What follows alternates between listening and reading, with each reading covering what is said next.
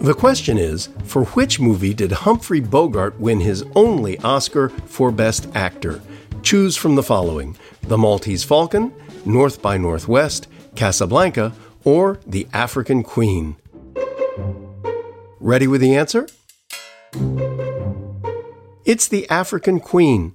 Bogart was nominated for 3 Oscars for his legendary roles in Casablanca, The African Queen, and The Caine Mutiny, but he won for The African Queen. Premiering in 1951, the movie was directed by John Huston, and it starred Bogart alongside Katharine Hepburn. Tamika, who'd have thought it? Humphrey Bogart, the classic tough guy, the hero of film noir, and he gets his only Oscar for playing a weather-beaten old steamboat captain.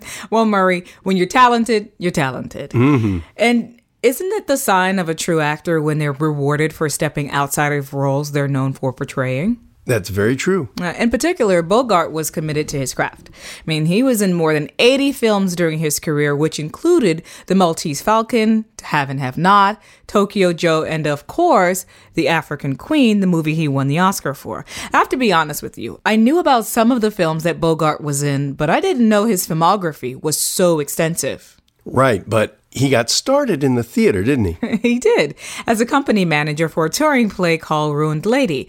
And that job didn't last long, but it did lead to his first opportunity on stage as a Japanese waiter. He was bitten by the acting bug, and it was a turning point in his life. And he went on to star in numerous stage productions.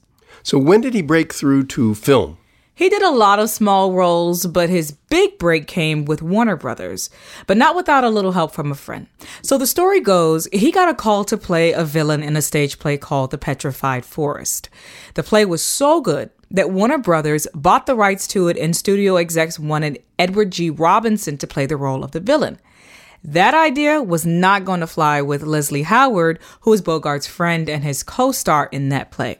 He protested, causing the studio to keep Bogart in the role.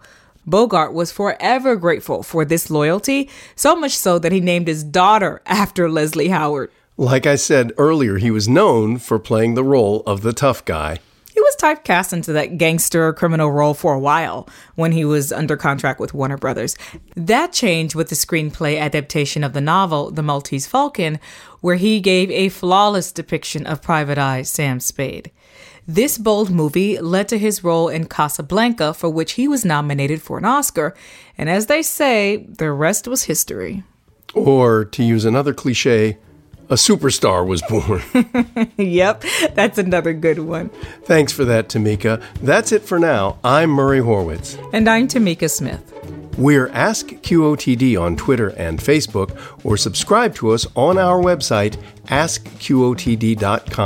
You can also download our mobile app. Just search for Question of the Day in the App Store.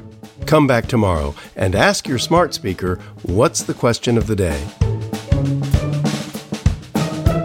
Learn something new every day.